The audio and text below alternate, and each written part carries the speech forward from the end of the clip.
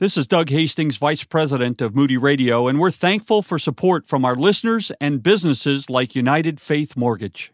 Mortgage commercials are rarely exciting. So to make it slightly more interesting, here are my nieces to do it for me.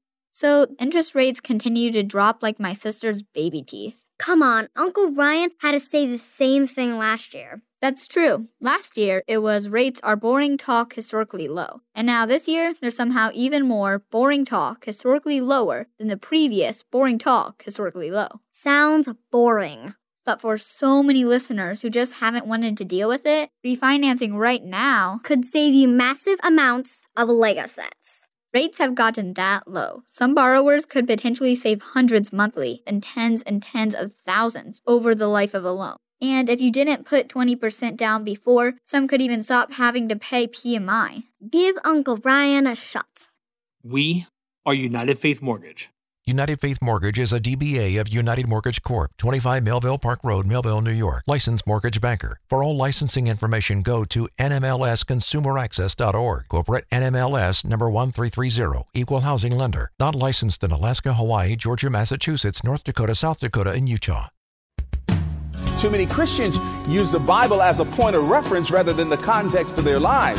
If it was the context of our lives, then we would understand how we should react to one another and stop absorbing all the venom and the vile stuff that's in the culture and having that edit our Christianity and our posture toward one another.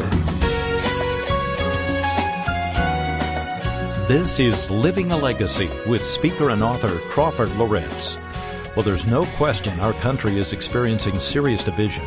Clashes over political and philosophical ideologies are at levels most of us have never seen in our lifetimes. Civility is becoming a word with no meaningful application. How did we get here? But more importantly, how should Christ followers behave in the midst of it? Some questions we'll examine in the next 24 minutes. Crawford is in his final 2 messages in the series Focused and Free. We're studying the Apostle Paul's letter to Titus, in which Paul warns of the dangers of false teaching about God's grace and the truth of the gospel. In today's message, Crawford reverses the series title to speak about being free and focused. He'll warn of the dangers of becoming mean and angry when reacting to those with opposing viewpoints on critical issues. Our text is Titus chapter 3, verses 1 through 11. Here's Crawford Loritts on Living a Legacy. How we respond as followers of Jesus Christ, how we respond as followers of Jesus Christ will determine the testimony of God among His people. I've been very concerned about this. In fact, this divided spirit has been boiling underneath the surface for the last 25 years or so. We're divided in terms of how to handle the pandemic, and the fear has driven us to all kind of polarizations and thoughts and opinions that have gotten codified and what have you. We're divided in this country as to how to handle the racial tension and unrest, and we're picking sides with one another. And what is particularly burdensome, and it has broken my heart, and I just have to be honest with you, is to see the amount of divisiveness among the people of God over these same issues. Now, we can disagree with one another, but what I'm talking about is just a divided spirit. Then obviously this whole environment, the drawing of lines in the sand with one another, and the calling of names with one another, and the lobbing of things, and my goodness, you would actually think that Christianity is going to be cratered based upon who is elected to be president. So all of this stuff is bubbled up on the surface. I have never seen a time in my 70 years, and I lived through the civil rights movement, the assassination of John F. Kennedy and Bobby Kennedy and Martin Luther King Jr. and all the riots. I've never seen a time in my entire life in which there's been more divided thinking. And it's a bad place to be. I'm concerned about the legacy of the people of God. And just where are we? Now, don't hear me. I'm not asking you to agree with people on one side or the other, whether it's the racial tensions or how to handle the pandemic, mask, no mask, or open up, close down. I'm not. That's just the tip of the iceberg. I'm talking about a heart divisiveness that has settled in on our country. Now, how should Christians respond? How should we respond to all of this stuff that's going on? How should we think? One of the tragedies of all of this and the way that we have drawn lines in the sands with one another, it has revealed something that we didn't intend to be revealed. It has revealed a superficial understanding of the primacy of God's word in all things. I don't think that most of us as believers think as biblically as we say we do. I think, as I've said many times before, I think too many Christians use the Bible as a point of reference rather than the context of their lives. If it was the context of our lives, then we would understand how we should respond and how we should react to one another, and stop absorbing all the venom and the vile stuff that's in the culture and having that edit our Christianity and our posture toward one another. Now, this is amazing to me because we come to our text of Scripture. This is exactly what Paul had in mind as he writes these believers there at Crete. It's amazing. Now, here in Titus chapter 3, verses 1 through 11, God gives us the rails. Now, I have to tell you, the Bible doesn't tell you how to vote. Sorry. The Bible doesn't tell you how to think about in minute detail, your view on racial issues and all these other, and no, it doesn't hold your hand and spell all those out. But what the Bible does do, it gives us the rails. It gives us context. It frames us in terms of how our thinking should be. Now, you can make your decisions within this context, but you're not allowed to go off the rails. You're not allowed to create your own boundaries. And so Paul gives us these rails here in Titus chapter 3. Now, I need to say this just to summarize the text here. In verses 1 through 7, Paul tells us that no matter what's going on around you, remember who you represent. And then secondly, he says in verses 8 through 11, stay focused on what matters most. Whatever happens, whatever else happens, we need to be reminded of who we represent. And then number 2, stay focused on what matters most. Don't lose sight of that. We can't elevate issues to a status of sovereignty. We can't elevate our opinions and positions to a place that only God should maintain. And so Paul says, look, you got to remember who you represent. And secondly, give yourself to what matters most. First, he says we need to remember who we represent. And I would say verses 1 and 2 tell us that we need to be gracious to others. Gracious to others. Graciousness is not conditional. Graciousness is not conditional. Listen to these words. Verse 1 of chapter 3. Remind them, meaning the Cretans in the church there at Crete, remind them to be submissive to rulers and authorities, to be obedient, to be ready for every good work, to speak evil of no one, to avoid quarreling, to be gentle, and to show perfect courtesy toward all people. Now you have to understand the context here. Paul is not talking about a Christian government that's over the people there at Crete. He's talking about a godless government. Rulers who could care less about Bible and morality or any of that. But notice the language that he uses. He says to the believers, hey, don't lob relational grenades into the marketplace. Hey, be careful about your demeanor. He didn't tell them to agree with them, but he was telling them in so many words, you remember who you represent. In other words, it's never okay to be nasty. It's never okay to be unkind. It's never okay to be uncharitable. He says to them, you got to remember who you represent. Show perfect courtesy to all people. Isn't that interesting? Show perfect courtesy to all people. The all is not conditioned. Even to those who are coming after you, even to those that you disagree with, even to those who are doing things that you think are damnable and wrong. And I use that term in the right sense. Show perfect courtesy to them. Titus was to remind the Christians there in Crete to be good citizens.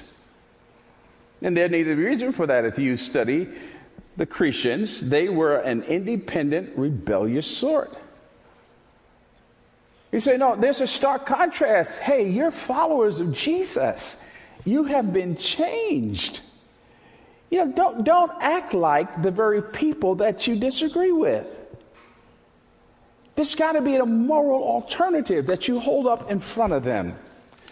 They were to model charity and civility. I like that old English word, charity. They were to model charity and civility.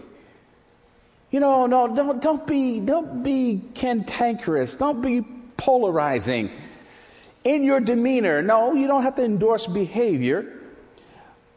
But civility and charity means a bent toward loving and listening and understanding. A bent toward loving and listening and understanding. Not an attitude that if you disagree with me, I'm going to punch your lights out. If you disagree with me, I'm going to talk about your mother and I'm going to call you names. No, as followers of Jesus, he says, oh, wait a minute. You are to act with perfect courtesy. That's civility. Kindness doesn't mean agreement. Kindness doesn't mean endorsing. In fact, kindness means strength. It takes strength to be civil. It takes restraint to be magnanimous. You're not endorsing anything other than the Jesus that has transformed you. He says, secondly, to God, remember that God has been gracious to us. God has been gracious to us. And this way he backs it up. You act this way toward outsiders. You act this way toward people you disagree with. You act this way toward folks who are doing awful things. You act this way. Why do you act this way? Because you were one of them. Just remember that God's been gracious to us. Look at verses 3 through 7. For we ourselves were once foolish, disobedient, led astray, slaves to various passions and pleasures, passing our days in malice and envy, hated by others and hating one another. Oh yeah, that's where we were. That's where we were. We did that too. Be careful of your self-righteousness, he says. Yeah, you know, keep in mind, you were one of them. You acted like that too. You didn't have any power to change your own life. If we have experienced God's grace and are growing and understanding, have a growing understanding of His grace, then we can't help but be gracious to people. That's what the Apostle Paul is saying. Don't ever allow any issue in the culture to determine your Christian demeanor. One of the problems, and I'm threatening to shut down, I've got a lot of followers on Twitter and on Facebook, but I got to tell you, one of the problems with social media and the news is that it seduces us into gracelessness. It makes us reactionary. And media has been weaponized. And before you know it, you read something online, you read what somebody has said, and you start pushing buttons and reposting this, and your position is, and all the grace has been drained out of us. And what the Apostle Paul is saying here to the believers there at the church of Crete, hey, come on, man. Don't forget where you came from. Don't forget you couldn't save yourself. Don't forget that you were screwed up too. Don't forget, apart from my grace, you do the same thing. We should never forget the sinful condition from which we have been salvaged. from which we have been salvaged. So I was reading this text, studying the passage. I read something, and somebody's commented on the text, and I think they quoted someone else, and I don't have the attribution here, but listen to this line. He says, while a veneer of civilization often obscures the bleak truth, the slightest crack in the surface of society reveals the reality behind the facade. Here's the line. The painful truth is that apart from God, people degenerate into little more than animals wrangling over bones. And that's true. And it's a hard statement. But apart from the grace of God, we're nothing like a bunch of dogs fighting over a bone. What does that say about us? Our baser nature. But what Paul is pleading with, he said, I'm not telling you how to think, Christians. I'm not telling you what to do and what your opinion should be. You're free to have those opinions and views and all that kind of stuff. But what I am saying to you is that you cannot compartmentalize grace. You can't compartmentalize your conversion. You can't compartmentalize your Christianity. You can't tie it up, push it back over here in the closet, and go off on people. That ain't right. Grace has to affect everything that you do, including your demeanor toward those that you disagree with. Why? Because you were once one of them. You were one of them. Verses 4 and 5, listen to these words. But when the goodness and loving kindness of God, our Savior, appeared, He saved us. He delivered us. He saved us. He pulled us out of this stuff. Not because of works done by us in righteousness. We didn't have any. But according to His own mercy, by the washing of regeneration and the renewal of the Holy Spirit. I want to point out something that you might miss when you read these verses. Paul is masterful here because he gives three words that's a composite picture of grace. The three words are these. Love in verse 4, he calls it loving kindness, modifying the kindness, but love, kindness, and mercy. Love, kindness, and mercy. Those are the three aspects of the grace of God. That ought to do something about my thinking and my demeanor.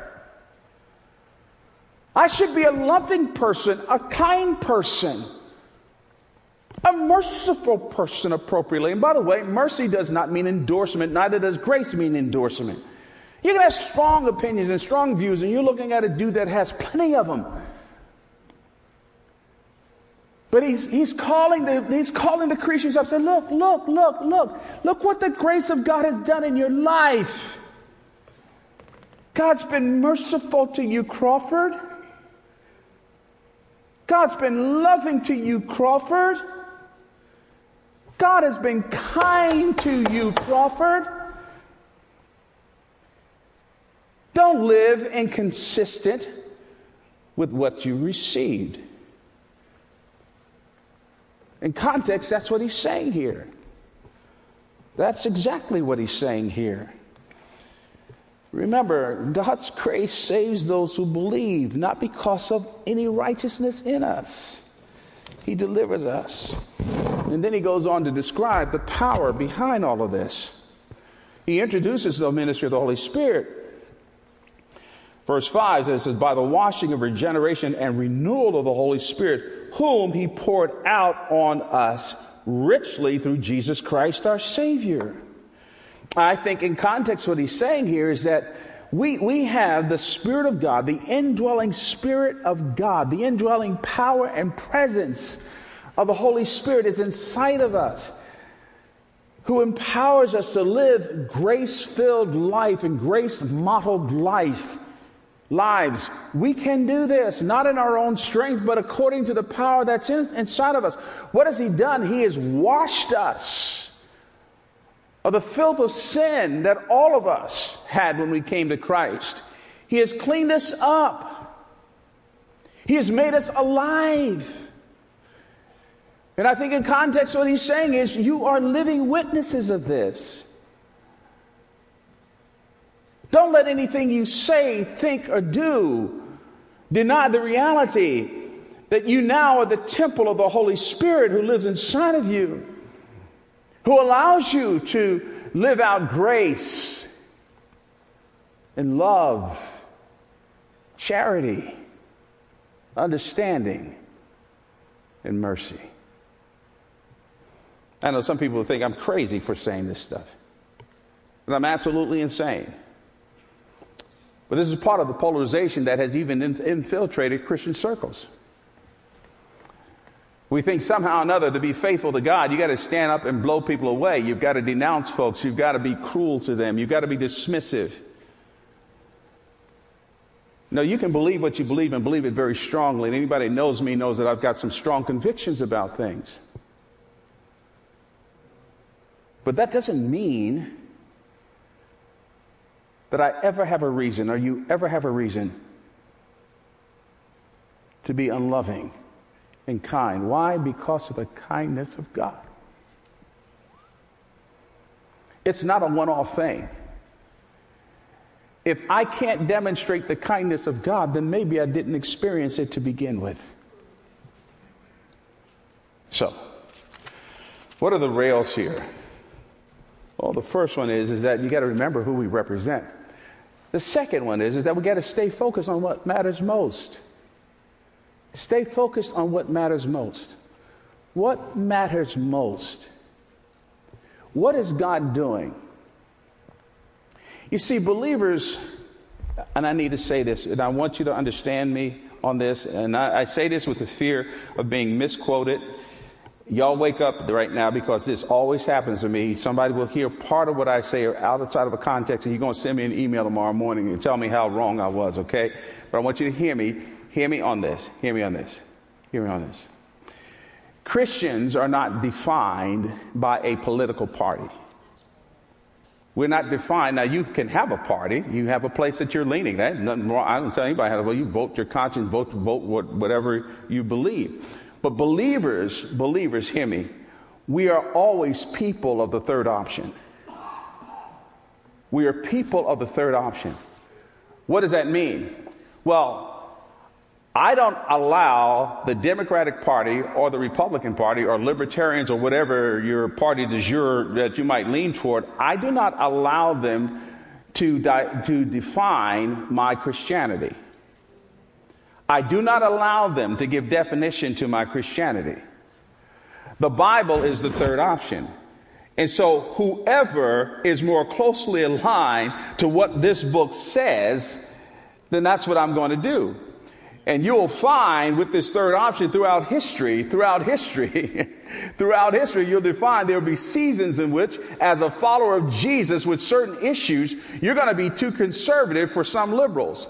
Now, flip side, you're also going to find it hard to believe, but you're also going to find throughout history, that there is a biblical position that might make you too liberal for some conservatives. And so it's always people of the third option. And so the point is this. When we step into the arena of these issues and we step into the arena of life, we got to always remember who we represent. And never allow anyone to own us and to own our minds and to own our moral perspective. Jesus and this owns our moral perspective. It owns our thinking. It owns our responses. It owns our attitudes. Not some little throwaway line on your favorite newscaster, or some little tweet that you read, or some blog over here that gives a certain insight. This book, 66 books of this Bible, 66 books of this Bible tells me how I think, tells me how I feel. And I cast my vote to hold the culture accountable to this, and the culture does not hold my Christianity accountable to their whims and ways.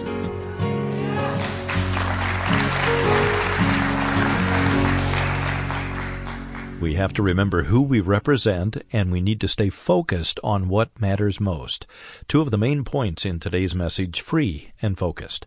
And we'll get to the rest of it next week here on Living a Legacy. That was speaker and author Crawford Loritts leading us through a study in the New Testament book of Titus. If this is the first message you've heard in Crawford's series, Focused and Free, check out the other ones on our website. You can stream them there at livingalegacy.org and look for the link Past Programs, livingalegacy.org. And if you'd like to have the entire series to check out later, download it for free. Look for the MP3 link on the webpage. We're grateful for your emails. They help us know how God is using the program to change lives. Just a few short lines will be very meaningful. Write to us this week at livingalegacy.org. Look for the Contact Us button. That's livingalegacy.org. For Crawford Loritz, I'm Bill Davis. Thanks for being with us today. This program is a production of Moody Radio, a ministry of Moody Bible Institute.